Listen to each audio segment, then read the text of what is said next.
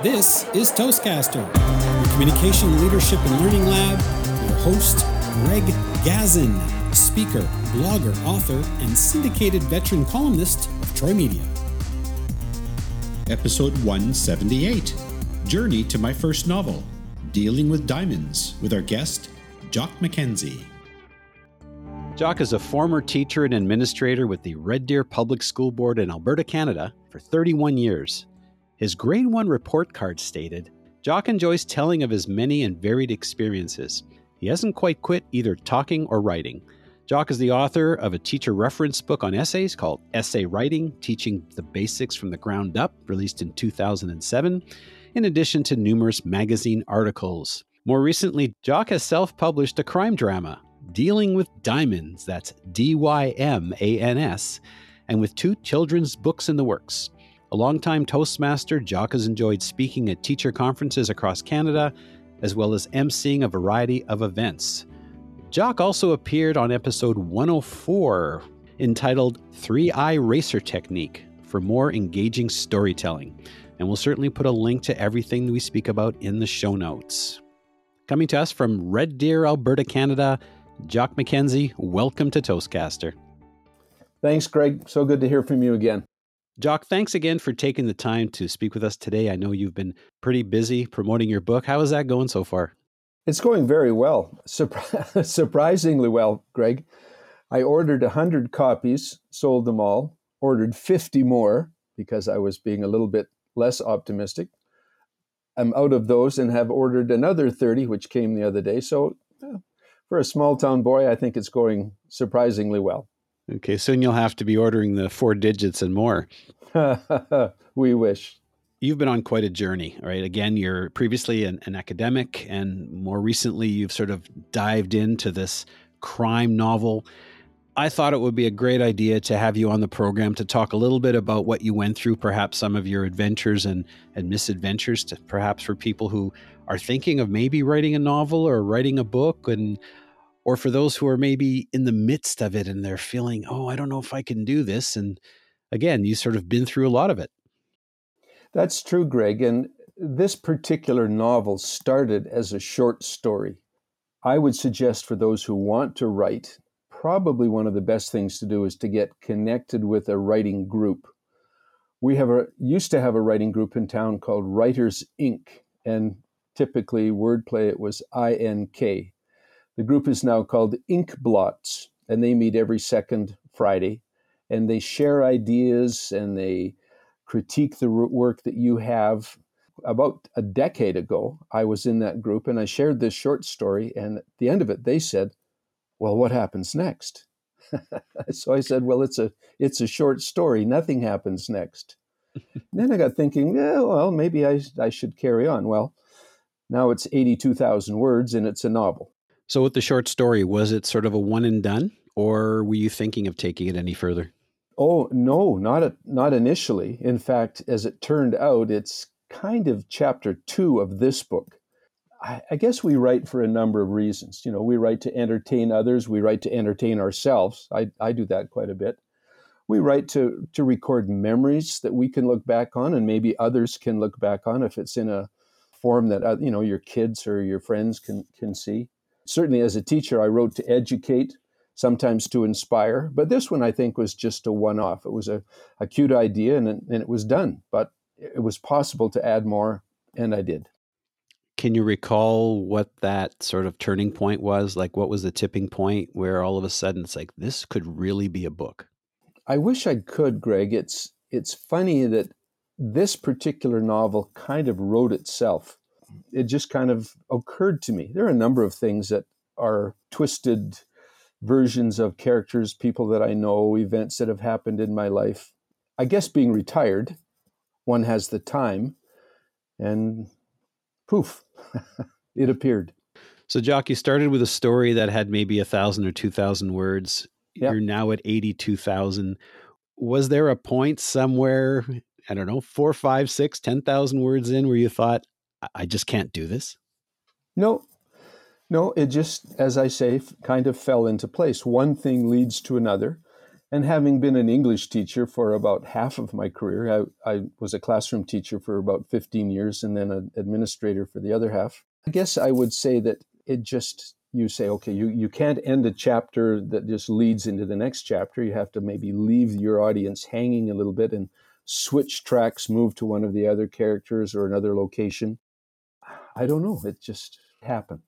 You're probably in the minority. So putting your teacher hat on for a moment, if you had one of your students who was progressing through this exercise and found himself or herself in a position where I've got a roadblock, either I've got writer's block or I just feel like an imposter, I'm not really an author, is there any thoughts or advice you would share with them? Well, first of all, I would definitely share that there is nobody who is an imposter. And certainly since writing this book, I've had other people come to me and say, Jock, I've got a book in my mind. I've had an incident in my life that I just need to get out on paper. I don't know if I want to publish it. I just need to get it off my heart and off my chest, off my mind. But I don't really want to share it with anybody, but I know I need to share it with some people. Well, I think every single author that I've ever met, and I've met quite a few in the course of time, are more than willing to say, hey, look, we all started not being professionals, so just do it. Sometimes it's just take a little bit of time, put it away for a while. Sometimes it's come at it from another point of view. Sometimes it's ask for some advice and say, well, what do you do when you hit a roadblock? Do you go and write a song or a poem or a card or a letter to somebody? Or you just bear down and start writing? Because just because you've either written it or typed it or voiced to texted it doesn't mean that it has to be permanent. If it's just drivel for a while, well, then that's what the editing process is all about. We'll certainly talk about the editing process in a little while, but I guess also this is where your writers group comes in as well, right? Getting a little bit of help you build some of that confidence. It does, but it's like everything. You have to know your group and know your audience. I heard a couple of authors on the radio, CBC out of Calgary, noon show the other day, talking about don't go to Goodreads because there are trolls out there who are just living. I mean, they get up in the morning and they think, now, who can I dump on today? Who can I make feel like they're smaller than small? So you have to be careful, and you have to think of anybody. Think about telling a joke at your Toastmasters club. Some people think it's hilarious, and others you barely get a smile out of. Different strokes for different folks. Share your writing with some people, and they'll think it's great. Some will tell you it's great even if it isn't. So you need an audience that you can trust. Yeah, I know. I have a friend who says, yeah, don't necessarily get feedback from mom and dads. Yeah. Because depending on your folks, you may get either extreme and maybe not necessarily reality. Exactly. Yeah. Either extreme is no good. Yeah, I get it. I mean, you know that I've published a small children's book. In fact, you've read it and offered some suggestions that I might change with an upcoming revision. But I also have two others in the hopper that are probably maybe a third done in probably 10 years. Let's just say, and some people will get this after we talk a little more, let's just say I haven't done Jack Schmidt about it. So creating your little diversions gives you sort of ideas. It does, and they come at the oddest times. And I would suggest for people that are probably like most folks these days who have a telephone, when I get one of those odd ideas, I have a notes page on my little iPhone, and I'll say, oh, that's a cute turn of phrase, or that's an interesting concept. I might include that at some point. This particular book, because it just occurred, and you've read it, and you know at the end, it begs a sequel. Well, it also begs a prequel. And the main character, Jack Schmidt, is a retired RCMP officer. And we'll talk about Jack Schmidt maybe in a bit. I need to think of a good idea for the whole book that comes before, dealing with Dymans, and the whole book that comes afterwards. So whenever I get a thought, I jot it down. Actually, you started talking about the book. We will talk some specifics in a little bit. But I'm also curious, you said the book came out nicely, it flowed nicely. That's just, again, wonderful. But I'm also curious about What was some of the processes you went through in actually laying out and creating the story and creating the characters? I alluded to this a little bit earlier. I have this main character, Jack Schmidt, and I see him kind of like being me. He drives a little white half-ton Ranger truck. He has a place in the country that he goes and sits and thinks things through. I happen to live in the country, and the place where I have my character sitting is a quarter of a mile away. It overlooks the valley. Mm-hmm. I have a beautiful girl who is in his life, and she's like my wife, who is in fact a beautiful girl as well. I have characters that are Jeet, who I shared on Facebook and LinkedIn and Instagram the other day. He's an East Indian fellow who is a security guard at the mall, and I know a couple of guys that are sort of like that. He thinks he's a cowboy. He has his flashlight hanging from his belt like a 6-gun. He doesn't speak English particularly well, and he gets things mixed up. And instead of saying, well, he's all hat and no cattle, he says he's all cattle and no hat. So I pick and choose bits and parts of people and events from my life. And I hope I don't upset anybody if they think, ooh, that's kind of close to me or my life or my business or my place. But it's all fiction, totally. Well, it goes to the adage of write about what you know and write about who you know. But of course, if it's a who, maybe talk a little bit about them first and have that great disclaimer saying this is purely a work of fiction. Right. Yes. Well, every time I give it to anybody, in fact, there's a jewelry store in this particular novel that's called Sharma and Dymans Fine Jewelry, the Dymans, because a fellow named Dymans is the jeweler. And now it's his son, this dastardly Dougie, that's taken over. There is a store in Red Deer called Mitchell and Jewell, Jewelers of Red Deer. Well, I had no intention, but I guess in the back of my mind, probably that idea came up. So we hope Dick Jewell is fine with the book. What about the mechanical process? How do you go about writing the story? I think sometimes for some people in their mind tell themselves, this is who I want to talk about. This is the main problem that they are facing. These are some of the events that lead up to how does it end? One of the stories that I'm working on, I wrote as a short story, and it's called The Winner bracket Cheater is ...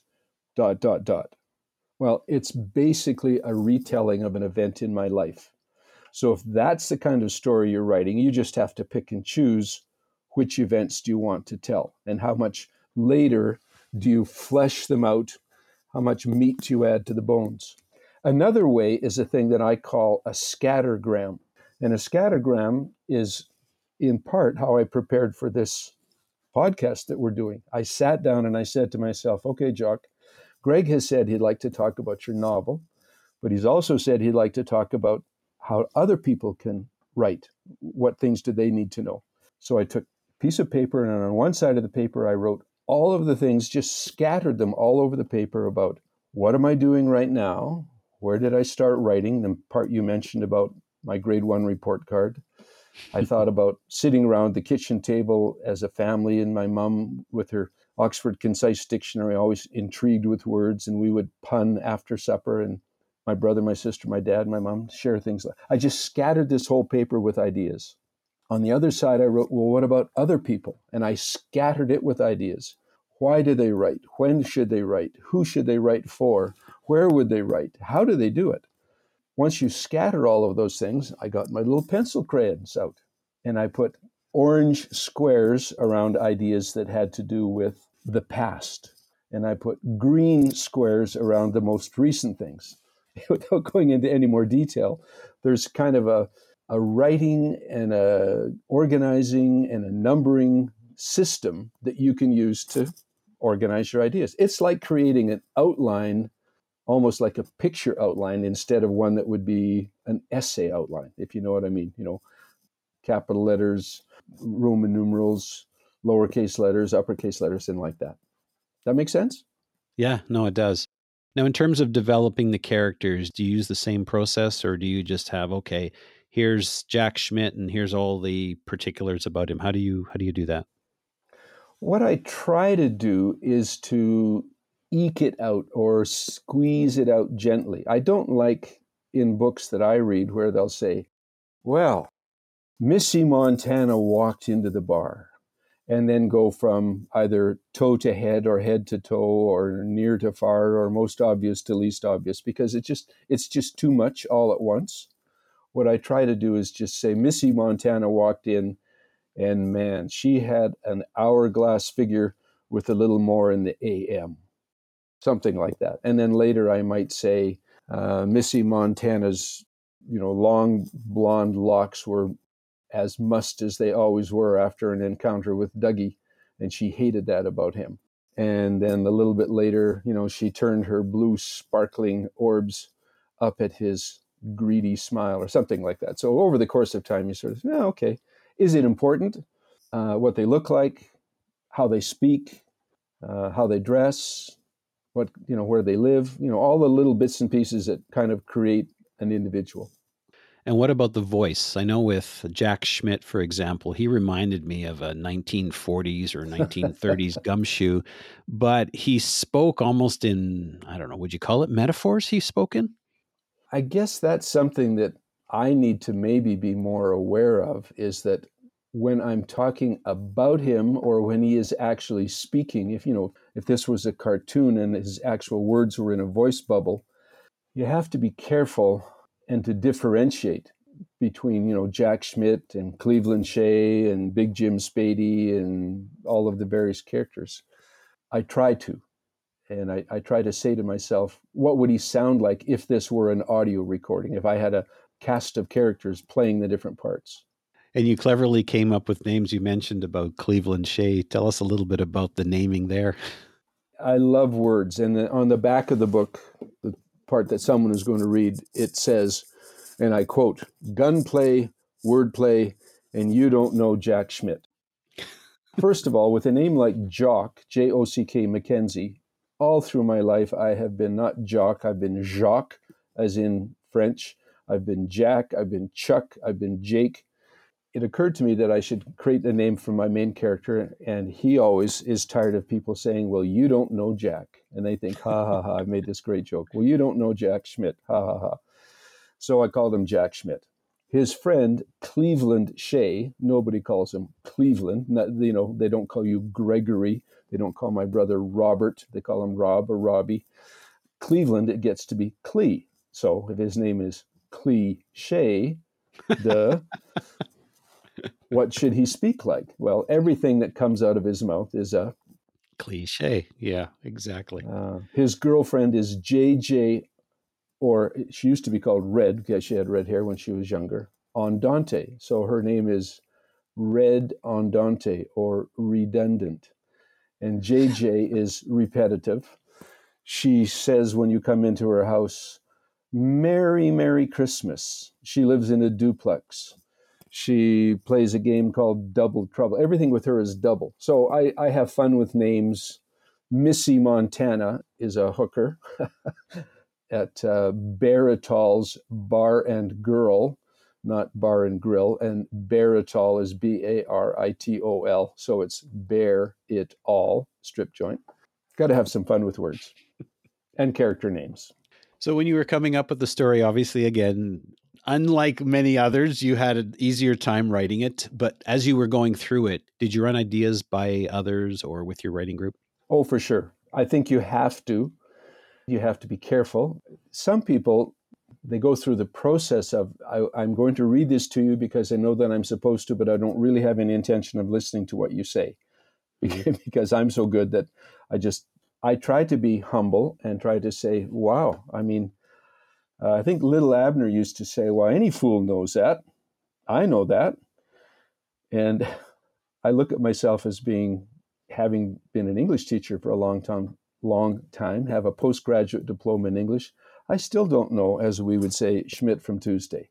There's a lot of guys who know a whole lot more, and I'm more than willing to listen to them. And sharing it is important. And then deciding which advice to take, which advice not to take. I have another friend he and I are chatting right now about his writing a book. Some good advice that he got was just write it all. Just get it all down first. Mm-hmm. Then go back. Then you can edit it. But at the same time, I'm still reading it as he goes, and I think I might help a little bit in that process. So it might not just be perfectly beginning to end. Yeah. So you're being run by others, have an open mind, but also be willing to stand your ground when necessary. Really, yeah. And I Yeah. think you find people that it's like in life. I was at an event the other day, the Central Alberta Film Festival, and there were some people that I met, and I just kind of clicked with them. Even before saying anything, you just look at them and you go like, oh, that's an interesting looking person. And then you chat with them for a few minutes and you go, yeah, we're somehow on the same wavelength.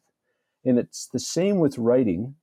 If you find someone that kind of gets you, they kind of understand you, they can talk to you and you can appreciate their point of view, then you're a little bit more likely to listen to them than to other people. So if you can find that as a family member, as a friend, or just as someone that you meet at some point, be open to that. I had my manuscript from a little children's book read over by a grade school teacher. This was before I met you. Mm-hmm. And the first thing she said to me, and it's funny because I had already written the bulk of the story, she said, Greg, you might want to consider writing it more in first person present type thing. Yeah. And I thought, oh, yeah. Because when the children are reading the story, although it's ironic, it's a kid's book, but like people ages 8 to 80 read it. Yeah. I thought, oh, yeah. So when I was done, I compared the first version to the subsequent version, and it was like, wow, what a difference. I'll mention her name, Marla Williams. She did a phenomenal job going through it. And that was the big takeaway for me. And now when I'm writing other stories and other articles, I really think about that and put that into perspective. And it makes a huge, huge difference. Yes. Well, and that's a key factor. I mean, I guess with the length of Cory and the Butterflies, it isn't horrendous, but can you imagine changing an 80,000 word document to you should have written this from a different point of view, or you should have made it in the future, or you should have something, mammoth like that. Now, the editing process, obviously 82,000 words. Did you do the editing yourself? Did you have an editor, or what was the process there? I went through a number of steps with the editing. I certainly tried to edit it myself. And I think that if I ever had to do, when I do, I hope, the prequel and sequel, I'll pay even more attention to that. And every real author, and I don't consider myself really a real author because I self-published this one. Mm-hmm. I had a publisher publish my essay writing book way back in 2007 or whenever that was. Mm-hmm. And I think you need to know that that's a major part of it. Sadly, when I went to this film festival, I was talking to some folks about writing a script, and they said, well, yeah, you can write the script, but know that it's going to get chewed up, torn apart, rewritten, and you hope to be able to recognize it when it's finished. That's the beauty of the self-publishing business, is that even though when I initially wrote this, I thought, I'm a good Canadian boy, born and raised in Red Deer, I'm going to send this out to, and I think I chose a dozen, maybe 13, 14 Canadian publishers. None of them wanted it. Half of them didn't even respond. Maybe I didn't have my query letter as professionally done as I should. I did the best I could at the time. The ones who did respond, it was a form letter, thank you, but no thank you. The beauty and the curse, I guess, of self-publishing, and self-publishing has kind of a bad name for that reason, some people don't bother to edit it well enough. Anybody can go to Kindle Direct Publishing. It's basically free. There are thousands of books that are out there. Some of them are excellent. Some of them are just awful. Go to your writing group. You can pay people. There are all kinds of people out in the world that will edit it for you. I did pay a fellow one time. I totally disagreed with almost all of what he had to say. It was a double whammy. I had to pay the bucks and I had to disregard much of what he said. It's a journey. Again, that's part of the process, as I remember. Yeah. And it's very similar to getting feedback on your speeches and your presentations. You take it in and then you filter it. You figure out what's going to work for you.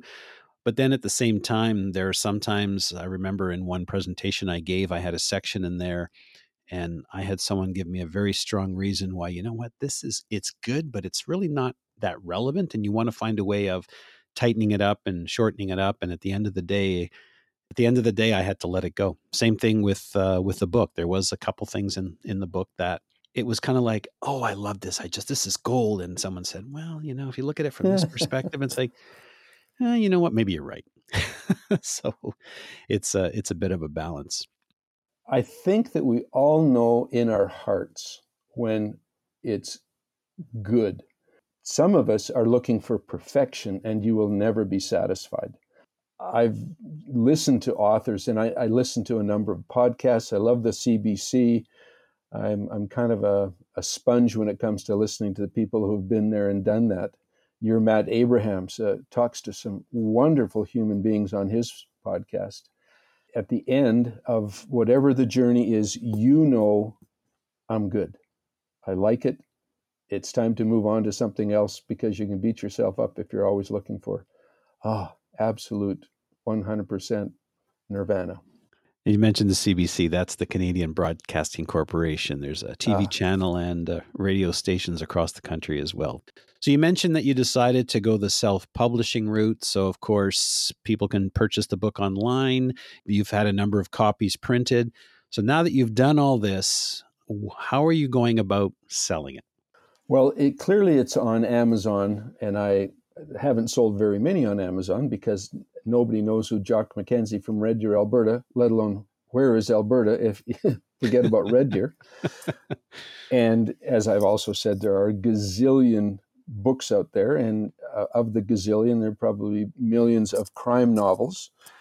So what I've done locally is I've gone to a number of coffee gift shops, and having grown up here, I know virtually everybody. I've taught half of them over my career in teaching. So I built these little, I think, clever boxes that have some additions to them. I mentioned I do stained glass, so I have made a stained glass diamond, and it's part of the box display.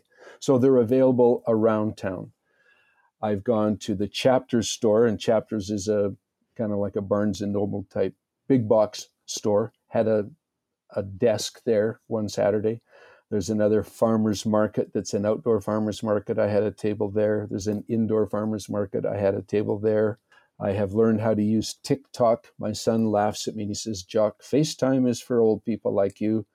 TikTok and Instagram, and there are other sites. I'm on LinkedIn as well. So, the social media aspect, talking to you on this podcast, anything that I can think of. Yeah. So out of curiosity, how do you approach a farmer's market or a bookstore, or how does that work?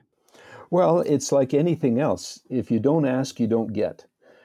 I don't know anybody at the local chapter store, so I just went online and found out how to apply. In cases like that, there's an application form, and it's harking back to the query letter. You need to do some research. How do you write a good query letter, and how do you write a good application to be one of the people in the store? People are lined up at the chapter store, not in the Christmas season. They don't have these little book signings, but virtually every other Saturday, somebody in the central Alberta region, within 100 miles, has written a book, and they want a Saturday at the bookstore.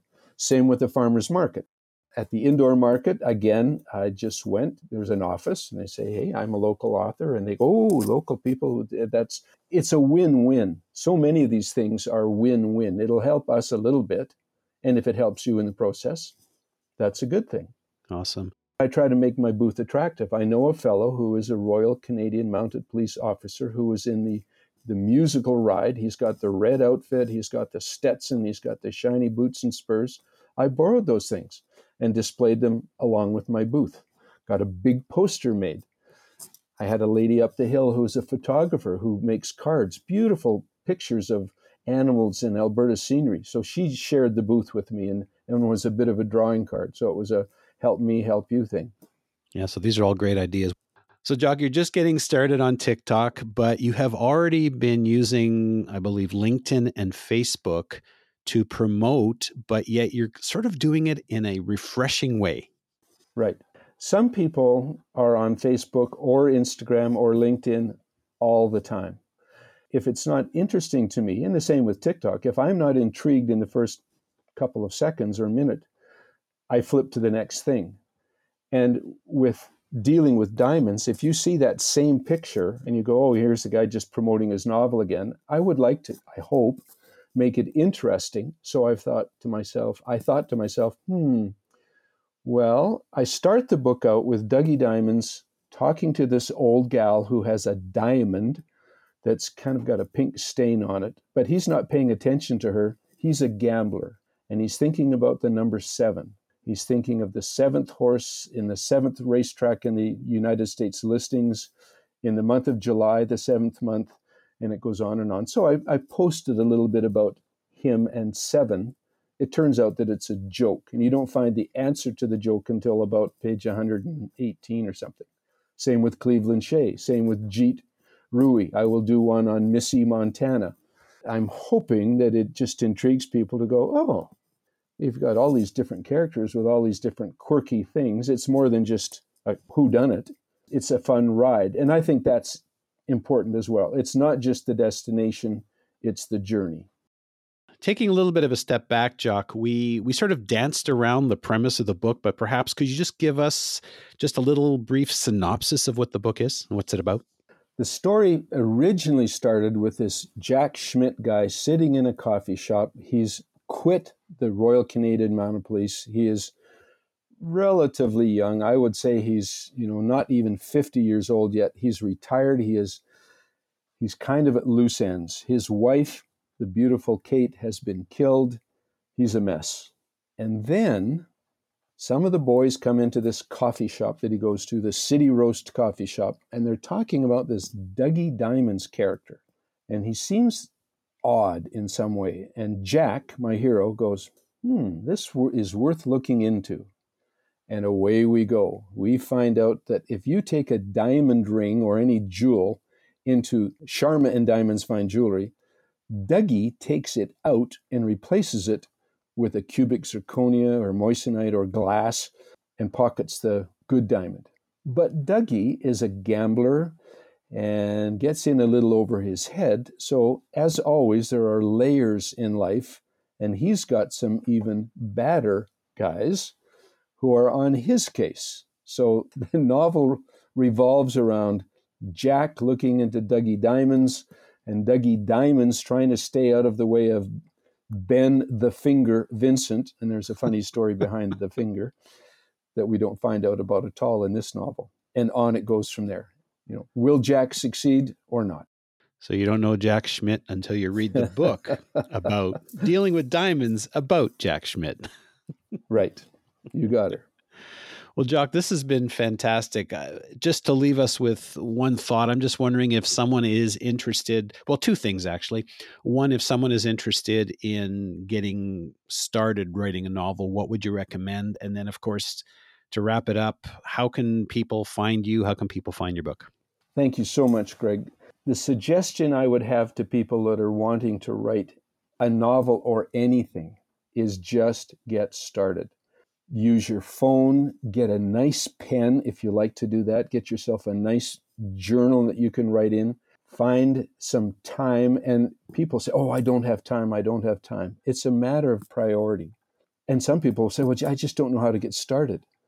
Well, just think about, and you can listen maybe back to this again. Think about, is there something you want to get off your chest?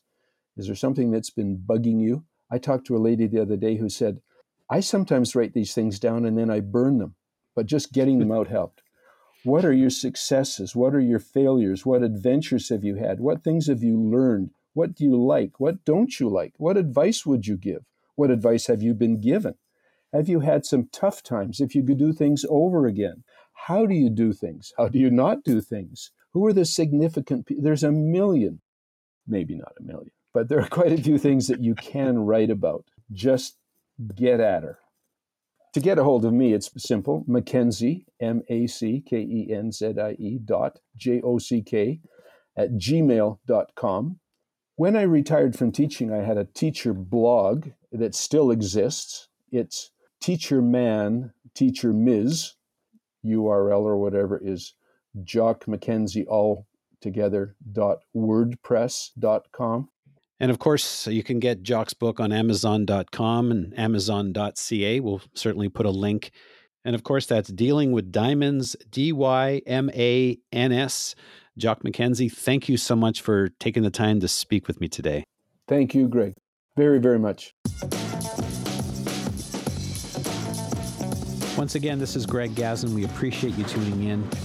Now, I'm not sure how you joined us, whether you joined us directly through Toastcaster.com or iTunes, but either way, you can pick up the podcasts there. If you really enjoyed the podcast, we'd really appreciate if you took a moment to leave us some feedback on iTunes, because it really helps with our ratings. Plus, also feel free to drop us a line. Tell us what types of things you're interested in, what your Toastmaster specialty is, or what kinds of things you like to speak about. And perhaps maybe we'll even have you on the show. This is Greg Gazin. Till the next time. This episode was sponsored by Corey Outsmarts the Butterflies, a new book by Greg Gazin, geared to ages 8 to 80. Whether you want to improve your speaking skills or build your confidence, this short read is suitable for all ages. It's available at outsmartingthebutterflies.com.